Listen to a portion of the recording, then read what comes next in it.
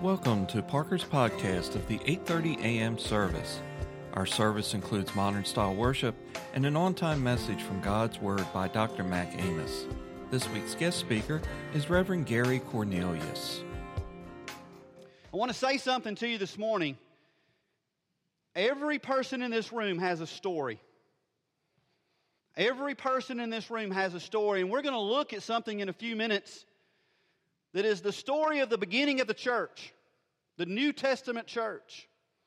But I want you to think this morning about the story that you have. Now, before I get you to think too much about your story, I want to sort of tell you a little bit about my story.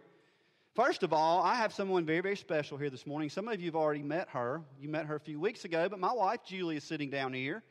Yes, she's the good-looking blonde. That is, she's tagging around with me. I know she's probably got eye problems, but that's okay. All right? I am so excited. She's been here this weekend with me. We've had a good time. She's got to go back tomorrow. And she's got to go back to two wonderful children. In fact, I'm going to put their pictures up here on the screen. Well, in a minute, I hope my two kids are going to be up here. I have a son who is 19. His name is Kyle. I have a daughter who is 18. Her name is Kaylin. She is a senior in high school. My son is a freshman in college. My story is this. They're not even supposed to be here. We were told about 5 years into our marriage that we would never have any children. And I had the doctor at UAB come out and tell me that he had seen 3 cases worse than my wife's, and they were all in their 60s. So we were okay with that, believe it or not. Now, my wife is stronger than me, I'll be honest with you, okay? She handled it much better than me, but we were okay with the fact that we would never have children. And we were in student ministry at the time. Daryl, I know you can relate this, and Kevin can too. So we just basically adopted the teenagers. We said, these are our kids, okay? These are going to be our kids. And so we spent a lot of time with them, and then we had a situation where we were at a church down in Enterprise where Brother Mac lived. This was before Brother Mac actually got to Enterprise. And my wife got pregnant, and then we had a miscarriage. And then several months later, she got pregnant again and had another miscarriage. And I'll be honest with you, I was upset. I handled it worse than most people, I guess, and I found out real quickly that I know the ladies go through a tough time, but the husbands do too. I wanted children. I wanted to be a dad.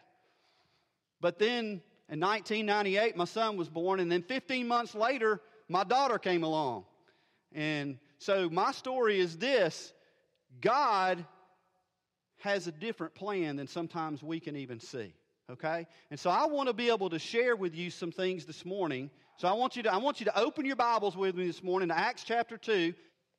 But I want to be able to read something this morning. But before I do that, I want you to listen to another story.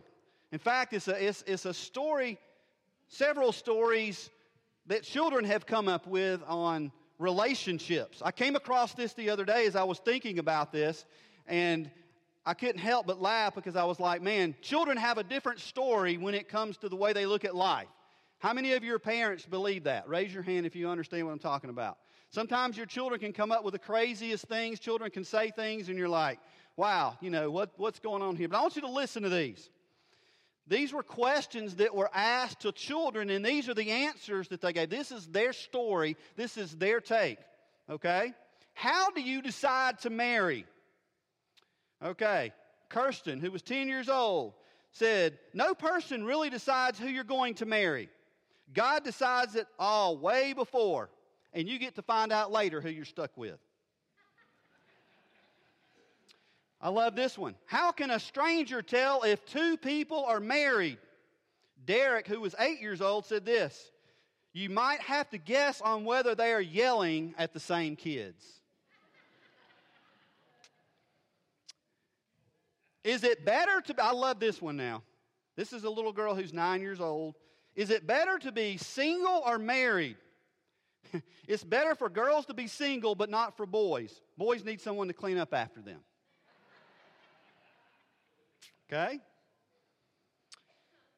What do you think your mom and dad have in common? Lori was asked. Both don't want any more kids. Okay? And the last one, I love this one. What do most people do on a date? On the first date, they just tell each other lies, and that usually gets them interested enough to go on a second date. Isn't that something? Children have a different take on life a lot of times. They have a different story sometimes. But I want us to look at a story in God's Word where we all begin. We're meeting here this morning as a New Testament church, and I want you to see where it began. In Acts chapter 2, verse 42, it says, they were continually devoting themselves to the apostles' teaching and to fellowship, to the breaking of bread and to prayer. Everyone kept feeling a sense of awe, and many wonders and signs were taking place through the apostles. And all those who had believed were together and had all things in common. And they began selling their property and possessions and were sharing with them all as anyone might have need. Day by day, continuing with one mind in the temple and breaking bread from house to house, they were taking their meals together with gladness and sincerity of heart, praising God and having favor with all the people. And the Lord was adding to their number day by day those who were being saved. Now let me ask you a question. Is that real? Could that really happen? I want to point out some things this morning. I want you to understand something. What concerns me today is I look around our world and I see people taking an attitude of, you know what? This world is hopeless. It doesn't matter anymore. We have no hope. Things are so bad, there's just no point in trying anymore. The thing that scares me the most is that I see the church, okay? And I'm not talking about just Parker Memorial. I'm talking about believers. I'm talking about people in general that are Christians taking the same attitude. We look around the world and we get discouraged and we say, man, there's just no point. Let me tell you something this morning. If we are not careful, listen to me, if we are not careful and we don't regain our sense of urgency, listen to me, we run the danger of becoming totally irrelevant. And I don't know about you, but I did not read my Bible and understand that God meant for the church to be irrelevant. So this morning I want us to look at how that happens and what we have to be careful of. So let me ask you this question this morning. What is your story? What story is going to be written about you? You see, there are some traps that Satan himself sets about for us in life. And if we're not careful, we fall in those traps, then we become irrelevant. And I want you, as we look at these this morning, to ask yourself, have I fallen into these traps? Now, as we look at these, I want you to understand, we don't have to stay there. Even if you're there, you don't have to stay there. The first thing I want you to understand this morning, the world tells us that we have the wrong story. Okay? That's the first trap. We have somehow swallowed the fact in our world today, because it's, you can't talk about Jesus. You can't talk about God. This Bible's irrelevant. This God thing, man, that was a long time ago. But it doesn't apply today. As I look at this and understand, we have to realize the fact the world says there are many ways to God. In fact, up here on the screen, I looked this up the other day. There are roughly 4,200 religions in our world today. 4,200. And so the world tells us as a church, listen to me, that was past, man, that doesn't apply anymore. You have the wrong story. And as we look at this, we have to understand something. I was looking at this the other day and I kept going, God, this looks so familiar. I want you to flip over, hold your fingers there in Acts chapter 2. I want you to flip back over to Genesis chapter 3. And I want you to notice something here that happened in the beginning of time. Genesis chapter 3. I'm going to read the first 5 verses, and they'll be up here obviously on the screen. It says, now the serpent was more crafty than any beast of the field which the Lord God had made. And the serpent said to the woman, indeed, listen to that, indeed, has God said, you shall not eat from any tree of the garden? The woman said to the serpent, from the fruit of the trees of the garden we may eat, but from the fruit of the tree which is in the middle of the garden, God has said, you shall not eat from it or touch it, or you will die. That was the tree of life. Okay? Verse 4. The serpent said to the woman, You surely will not die. For God knows that in the day you eat from it, your eyes will be opened, and you will be like God, knowing good from evil. I want you to look back and understand this for a second. The world says, church, you've got the wrong story. That doesn't apply anymore. That's the same lie that was started in the beginning of time. Satan said, did God really say that? Then he goes on and says, you will not surely die. Now, that's not really going to happen. And then he says, no, you're going to be like God. You see, our world today thinks we've got it all figured out. Man, we're so smart. We got so much technology, if it works, right? We've got so much technology. We got it all figured out. We don't need God anymore. That is the same thing that the devil told Adam and Eve in the garden. And we have to be careful if we fall in that trap to understand. We fall into that, then you're right. We have the wrong story. But it's not just that. It can also be religion. 4,200 religions in the world. There's a story in the Bible in Luke chapter 18 of the Pharisee who was a religious man. And his prayer was this. It said the Pharisee stood and was praying this to himself. God, I thank you that I'm not like other people, swindlers, unjust, adulterers, or even like this tax collector. The Pharisee was a religious man. And there are people who think, well, if I can just work my way into God's presence, if I can just be good enough, then I'll be okay. You see, religion is the wrong story too, folks. 4,200 religions in our world today. We think we've got it all figured out, but here it is. The truth is this. The truth is found in Acts chapter 4, verse 12. And there is salvation in no one else. For there is, listen to this, no other name under heaven that has been given among men by which we must be saved. God said there's one way. I'm going to simplify this. He didn't say I'm going to make it easy, but he said I'm going to simplify this. If I tried to tell you how to get to a certain place and I gave you 5 or 6 different options of directions, that would be confusing.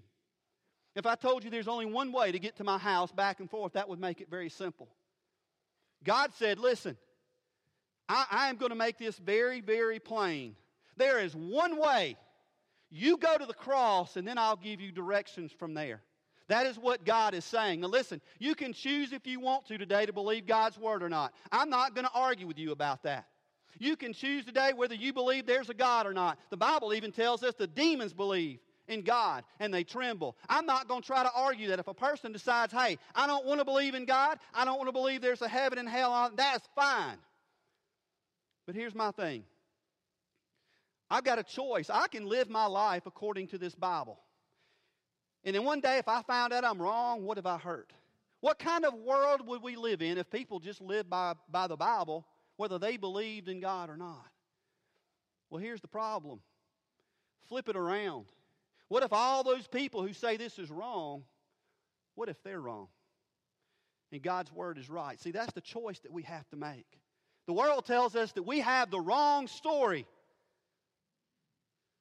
See, the problem is that the Bible tells us, God says, if you have one sin, you're separated. 1 John chapter 1, verse 8 says, if we say we have no sin, we are deceiving ourselves and the truth is not in us. One sin separates us from God. God sent Jesus to take our place. God said, I am not going to let the story end like this.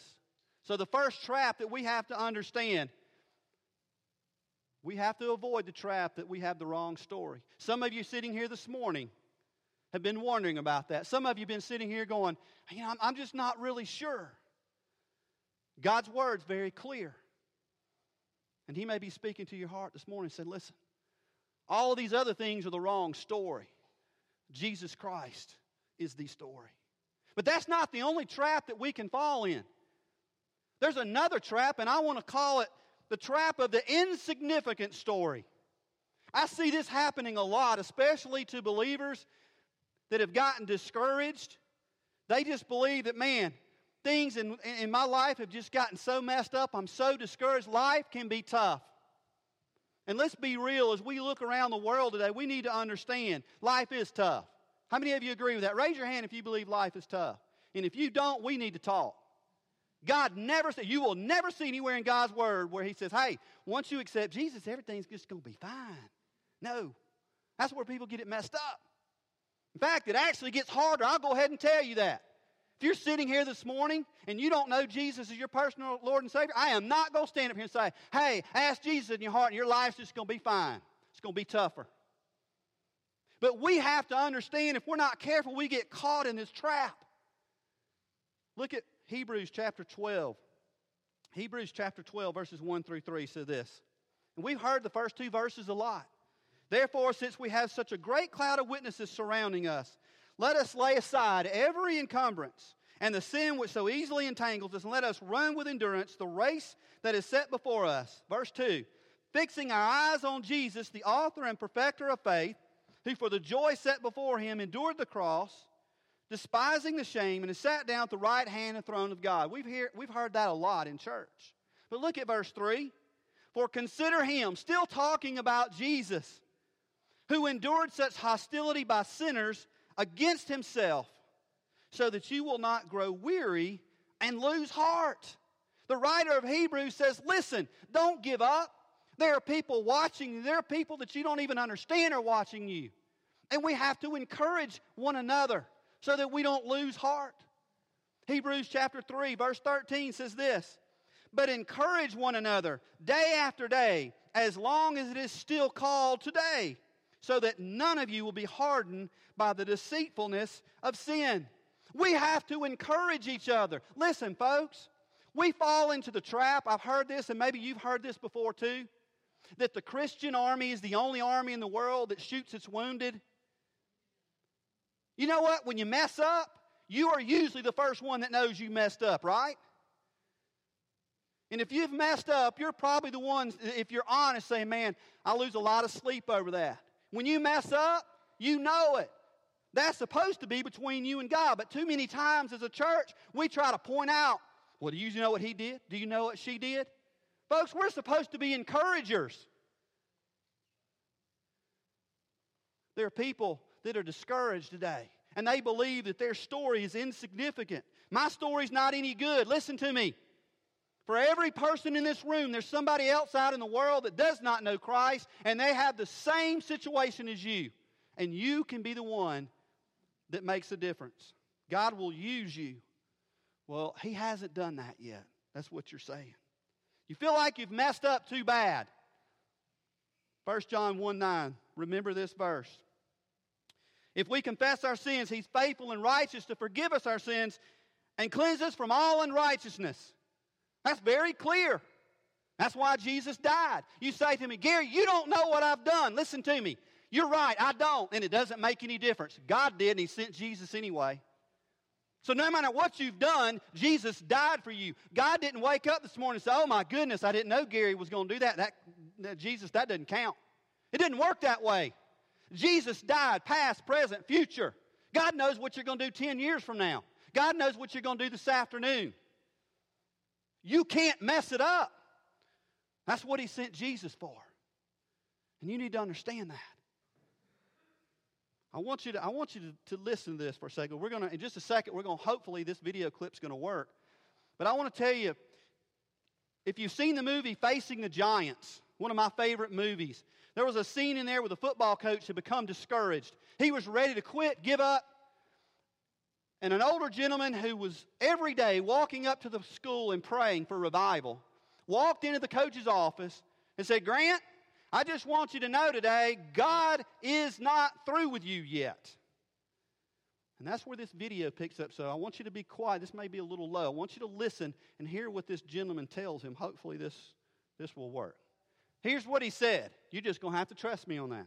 That older gentleman up there on the right is the one who went in and told the coach on the left, God's not through with you yet. And he walks back out in the hall. He said, do you really believe God told you to tell me that?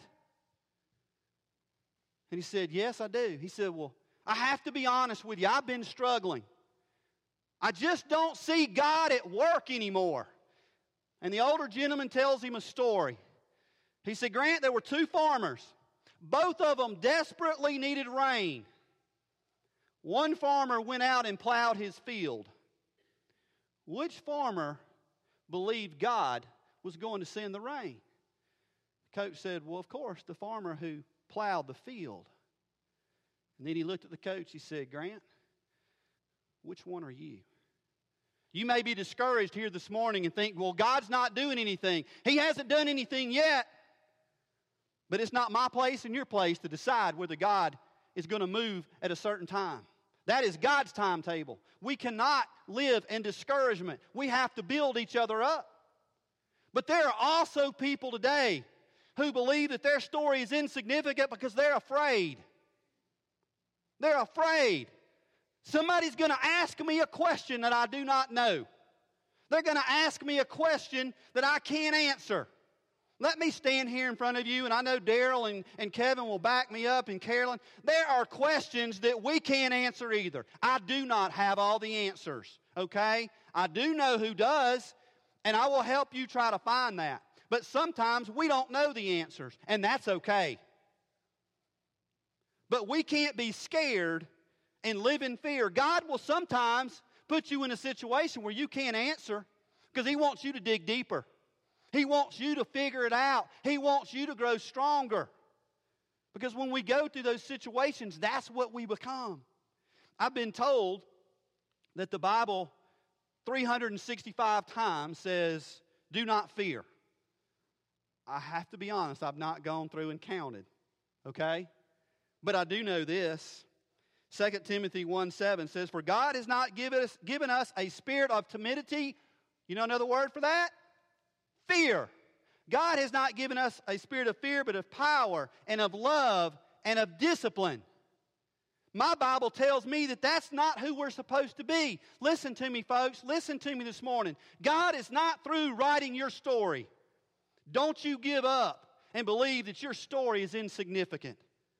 God's not through writing your story. The world says you've got the wrong story. God says, I'm not letting the story end this way. The world says, hey, your story is insignificant. God says, I'm not through writing your story. And there's another trap that we fall in because the devil tells us, hey, listen, you've got more time. And I say to that, how do you know the person that needs to know Christ has more time? We have to be careful of those traps that he lays out before us. The next trap is very simple. There's no need for the story. See, Satan himself tells us there's no need for a story. We don't even need to hear that. We take the attitude that people are too far gone. Look at this scripture, Matthew chapter 7, verses 13 and 14. Enter through the narrow gate, for the gate is wide and the way is broad that leads to destruction. And there are many who enter through it. For the gate is small and the way is narrow that leads to life, and few are those that find it. Listen, there are many people headed down the wrong road. They don't know it. Now, they're lost. Maybe they don't know it. Some are hurting. Some are pretending. Some are searching. But the bottom line is they need to hear. Romans chapter 10, verses 13 and 14. Listen to this. In fact, I'm going to ask you to do something for me. Verse 13 says, for whoever will call upon the name of the Lord will be saved. Raise your hand if you've ever heard that before. Okay, look around the room real quick. We hear that. If you've been in church at all, you hear that, right? And that is true. God says, I don't play favorites. Whoever calls upon the name of the Lord will be saved. But look at verse 14. How then will they call on him who they have not believed? And how will they believe in him whom they have not heard? And how will they hear without a preacher? Now, I've already shared this with our young adults. But that word preacher does not mean what I'm standing up here doing. It means a messenger. That means you. That means me. We're not off the hook. See, we fall into the trap. Man, nobody needs that story. We don't need to share that story anymore. You know what God says? And I want you to hear this morning. He says to every one of us, I have chosen you to tell my story. You have a story. The question is, are you going to tell that story? You see, folks, listen. The same story that changed the world 2,000 years ago is the same story that will change the world today. And the same God that raised Jesus from the dead is still in power today. And the same Jesus that changed your heart is still in the business of changing hearts today. Do you hear that? Do you understand what I'm saying? God's not through. Now the question is it real? Look back at your scripture. Look at your scripture. It's not going to be up on the screen. Look at your scripture, Acts 2:42, that we read in the beginning. And I want you to look up a few more verses. Look back up in verse 37. This is what happened before the New Testament church started. Peter had been preaching. The disciples were sharing the gospel. Verse 37 says, now when they heard this, they were pierced to the heart. They were pierced to the heart and said to Peter and the rest of the disciples, brethren, what shall we do? Listen to this. Peter said to them, repent, each of you be baptized in the name of Jesus Christ for the forgiveness of your sins, and you'll receive the gift of the Holy Spirit. Verse 39 says, for the promise is for you and your children and for all who are far off, as many as the Lord our God will call to himself. And with many other words, he solemnly testified and kept on exhorting them, saying, be saved from this perverse generation. So then, those who had received his word and were baptized that day were added one soul. What? 3,000? 3,000? Oh, come on. That doesn't happen anymore, does it? I mean, that can't be real. What I read to you earlier, we've got God all figured out as we look at this scripture. There's no way all this can happen, right? See, folks, the truth for you and for me is this. Your story and my story begins and ends with Jesus. It's what we do with Jesus that will determine the story in our life. But this can't happen anymore. 3,000 souls? And you're probably thinking, okay, goofball, you've been up there trying to make technology work right. What in the world are you doing with that chair? Now, my young adults have heard this before, but I want to share something with you that just blew me away last week, 2 weeks ago.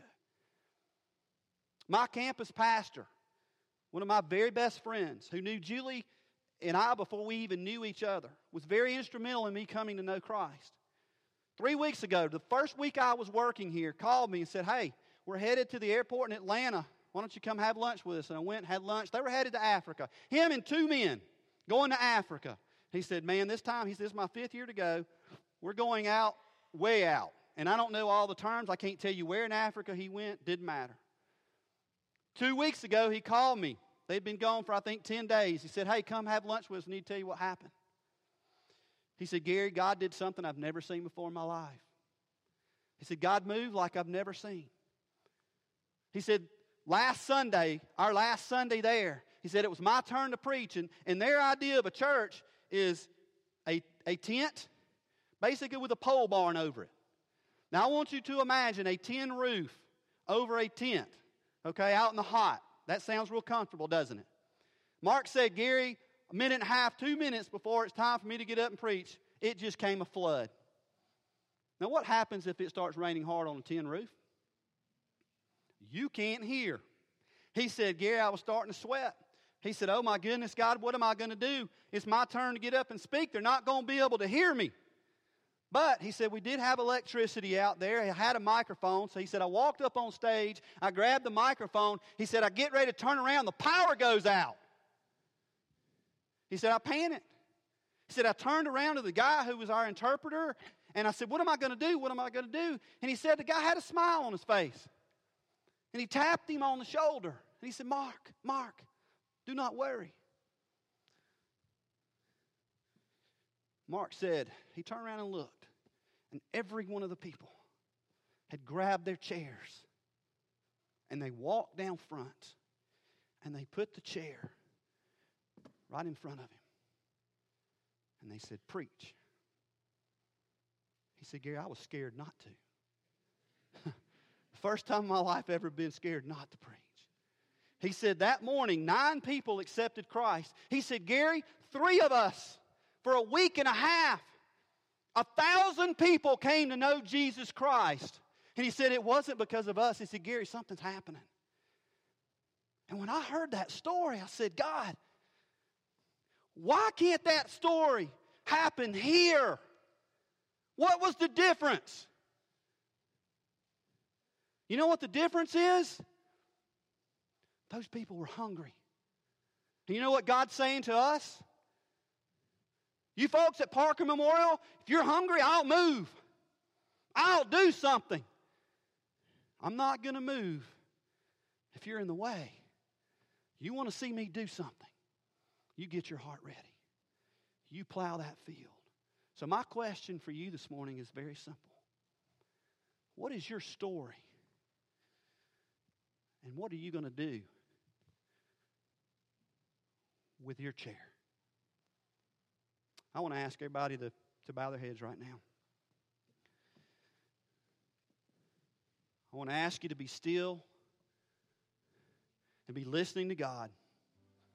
Not me. This has nothing to do with Gary. But I want to ask you this morning, what is your story? Do you know Jesus as your personal Lord and Savior? Has there been a time when you've asked Jesus to come into your heart? If there's not, guess what? You are here this morning because God wants you to answer that. He wants to make that your story. That concludes this week's message from Reverend Gary Cornelius. Additional sermons and reference materials are available from our website at parkermemorial.com/sermon-series. Jesus said, I have told you these things so that in me you may have peace. In this world you will have trouble. I have overcome the world.